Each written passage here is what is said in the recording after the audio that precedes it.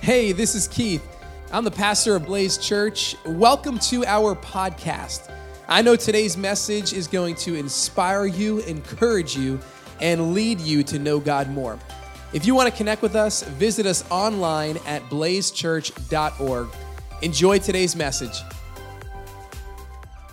Listen, I'm really excited that we get to wrap up this 6-week series.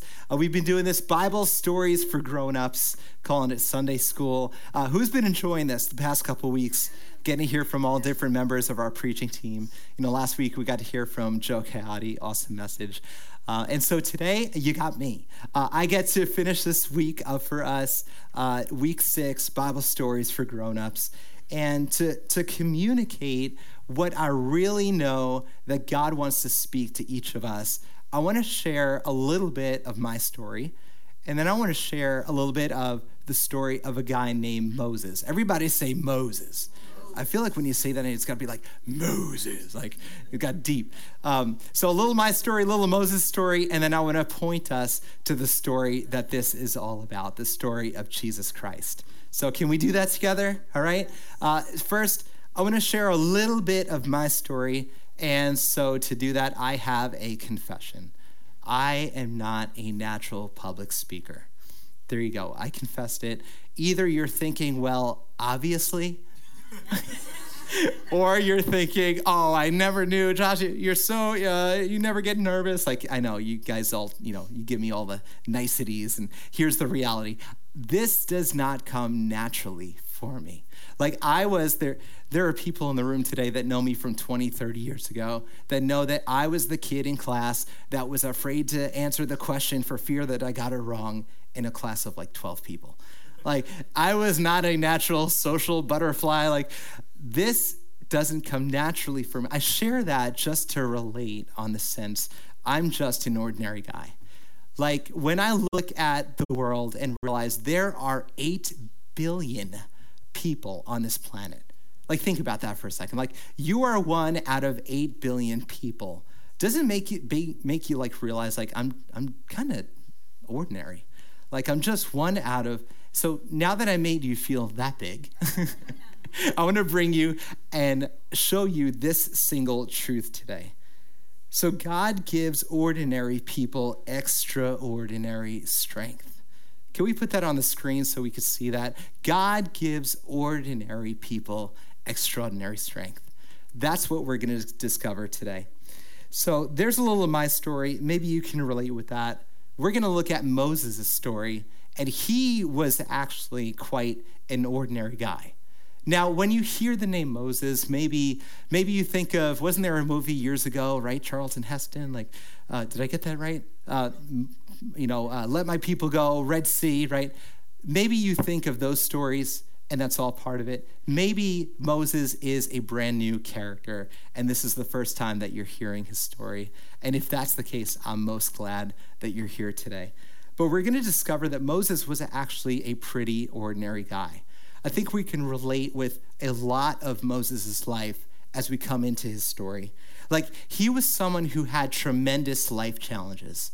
He was a dad, he was a husband, and when we come into his story, we see that he made some pretty big mistakes, like really big mistakes. Like, he killed a guy once. Like he's just this human, excuse me. That was weird. See, public speaking.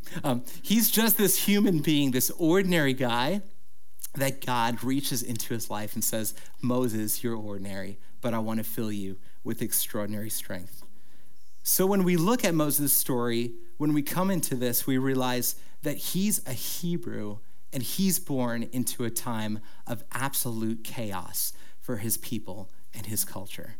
Like his entire people group, the Israelites or the Hebrews, they were living in captivity. Like, imagine it like this. Like, if everything that you knew, your entire, like, the culture around you, the people group around you, your friends, your family, if you were just uprooted from what you knew was your home and your everyday life, and you were placed in this foreign land where things are just done so differently, the culture's different, and now you're slaves in this foreign land forced to work for somebody else without cause. You're living in this time of injustice. Think about that, because that's what Moses is born into. His people are living in the land of Egypt. They weren't belonging there, and they're forced to work in slavery. They must be feeling, oh my goodness, I am trapped. Like, is there any hope? They're just made to work harder and harder for years and years, wanting and hoping and longing for rescue. And in comes Moses. And we're going to see what God does. So it says this in the scripture. It says, years passed and the king of Egypt died, but the Israelites continued to groan under their burden of slavery. They cried out for help, and their cry rose up to God. It says next, listen to this. God heard their groaning, and he remembered his covenant with Abraham, with Isaac, and with Jacob. Yes. You know, Blaze Kids just told this to us. God made a promise, and now we're going to see how God is going to keep that promise. God made a promise that this people was going to find freedom, that this people was going to be brought out of this place of slavery, that they were going to know God and to know freedom. And guess who God chooses as part of his rescue plan? This ordinary guy named Moses. That's right. God chooses an ordinary guy with not a great track record to lead an entire people group out of slavery and injustice and oppression, out of Egypt into the promised land. Can somebody say that doesn't make sense? Like, this isn't this natural born leader. We're going to see a little bit of Moses' story the next couple of moments. He was not a public speaker. He was not a natural born leader. This ordinary guy, God says, I'm going to use you, Moses, in an extraordinary way. But that is just the way that our amazing God works. Here's what it says in Exodus 3, verse 7. The Lord said, I have indeed seen the misery of my people in Egypt. I have heard them crying out because of their slave drivers, and I am concerned about their suffering. Man, those three words just kind of jumped out of the scripture. Can you say those with me, the three that are highlighted? Seen, heard, concerned.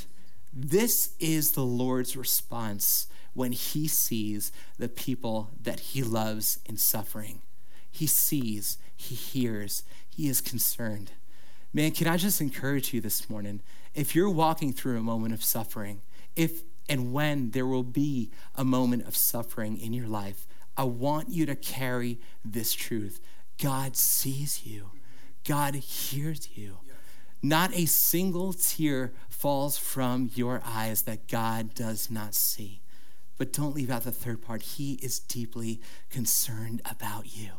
He is the rescuer. We sang it before.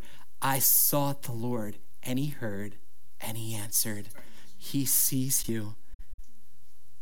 Here's what it says next. Here's what God says. He says, so I have come down to rescue them from the hand of the Egyptians and to bring them up out of that land into a good and spacious land. Like, this is amazing. In this moment, God is speaking to Moses. He has presented himself to Moses in the burning bush. This bush that's like, it's burning, but it's not being consumed. It's a miraculous encounter where God meets Moses and he gives him this great rescue plan that he has. He says, Moses, I have come down. Who does that remind us of? Jesus, our Savior, who came down to rescue us from sin. Like, all of Scripture points to him. God says, I have come down. I will rescue my people from slavery. Amazing. Here's what it says next. So now go. I am sending you to Pharaoh to bring my people, the Israelites, out of Egypt.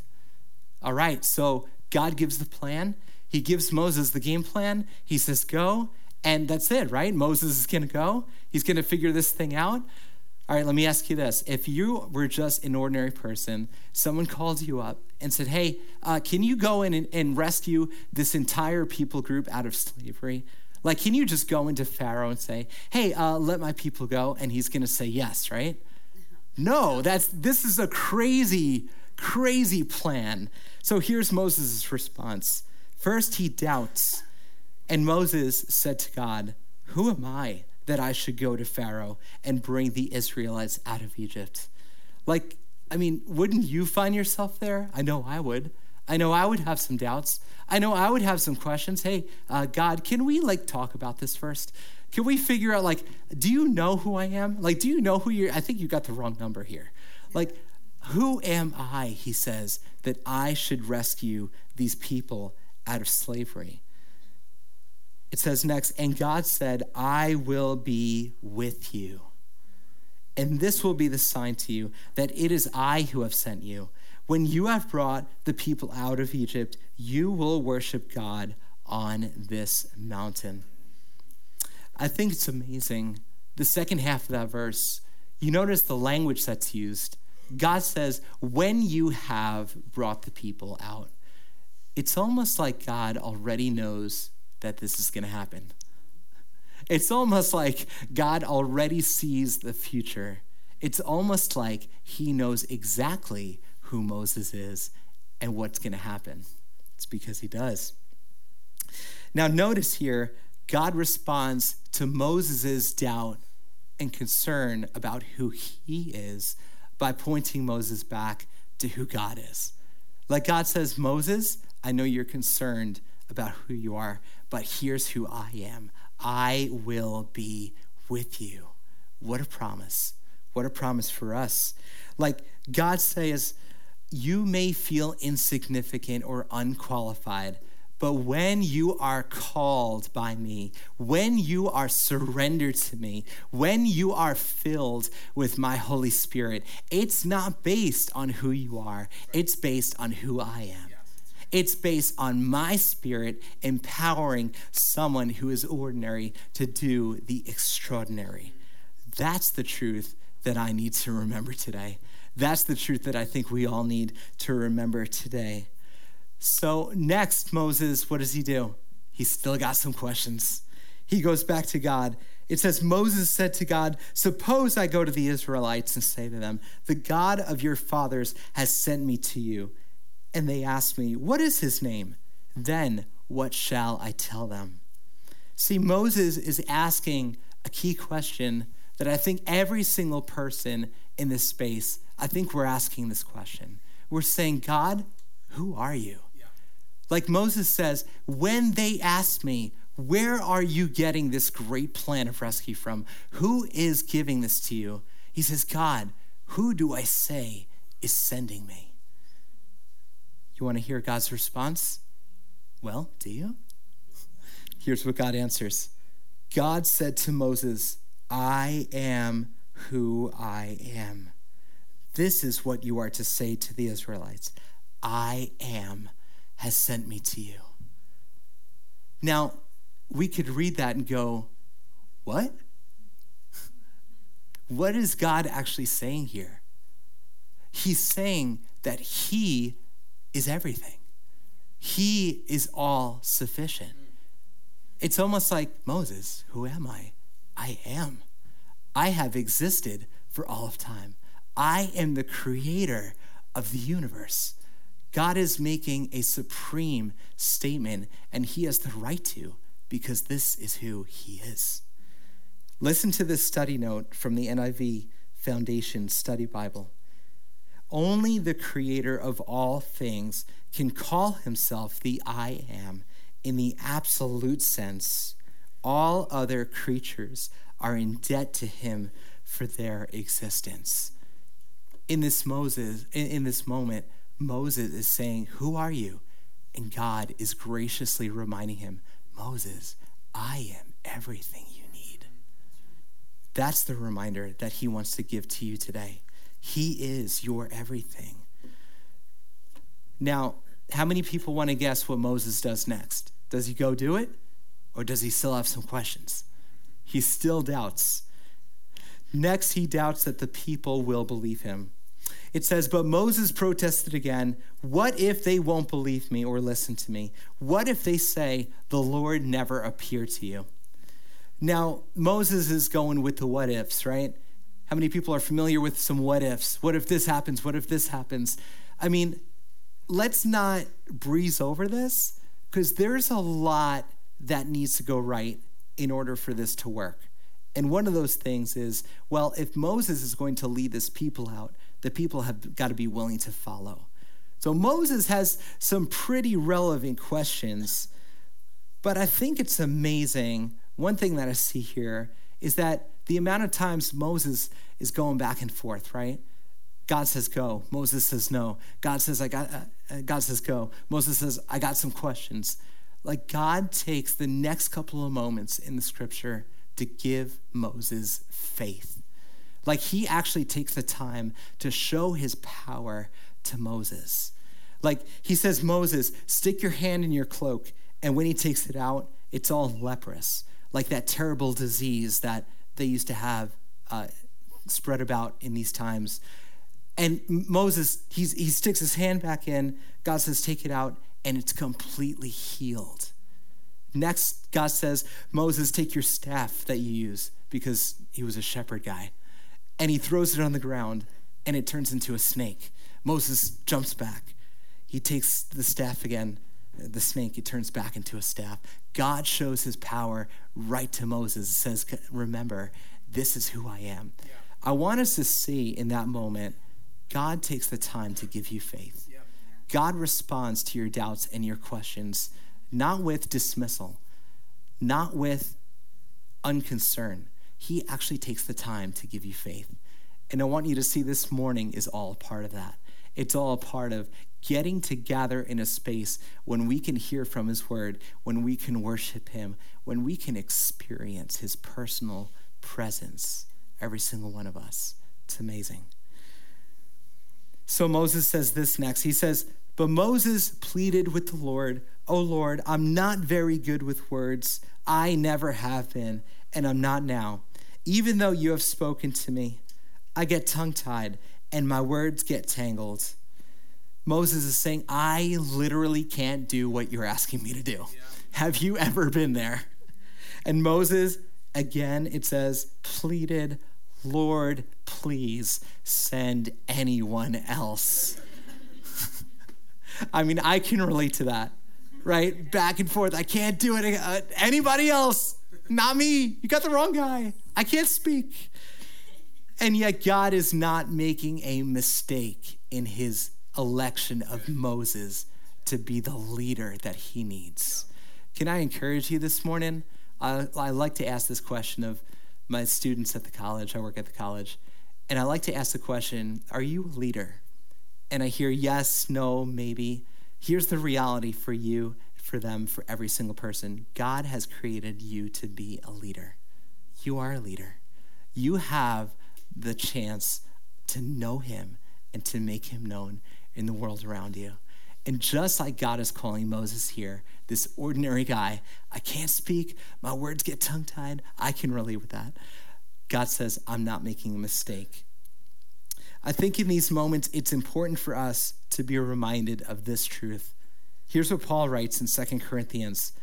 Each time he said, my grace is all you need. Yeah. My power works best in weakness. So now I am glad to boast about my weaknesses so that the power of Christ can work through me. That's why I take pleasure in my weaknesses. For when I am weak, then I am strong. Yes. My goodness, what a truth. Now, if we approach this just logically, it's like, how does that make any sense? I'm going to boast about my weaknesses. My weaknesses prove my strength. Well, this proves the very reality that we understand of the gospel. Jesus coming, making these broken, dead lives because of sin, that's every one of us, giving us the opportunity to know God because he paid the price that you and I deserve to pay so that we would be made new. Yes. And don't leave this part out, filled with the Spirit of God. Yes.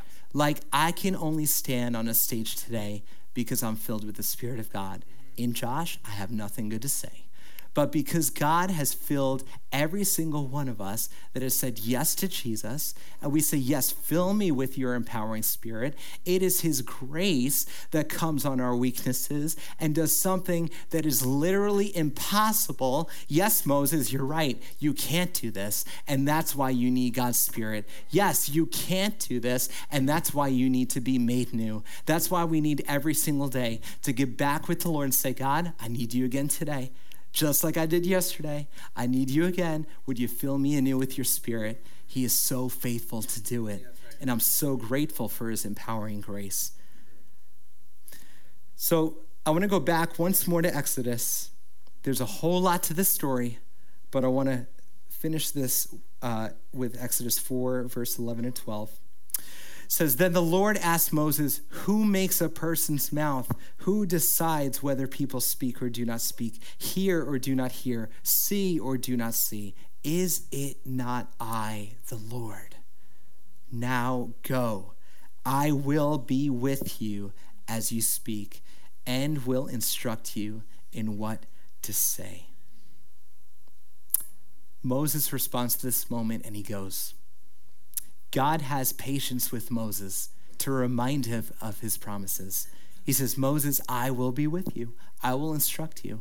I'm calling you to do something that you feel like I can't do this, but I'm going to go with you. I will give you the words to speak. Who even created you, Moses?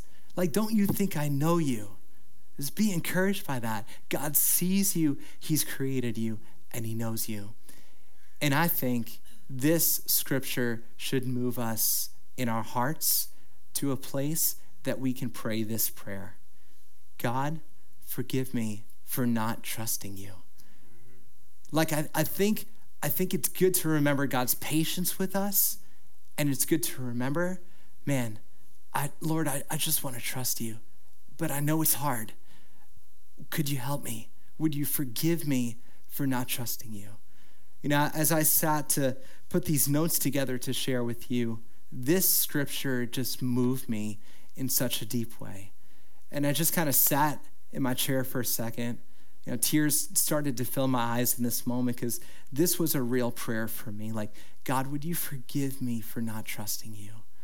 Like, when we can center our focus on the fact that he's created us, he can do all things, and he's given us his empowering Spirit, there is nothing too difficult for the Lord. And I pray that your faith is stirred as we realize that today.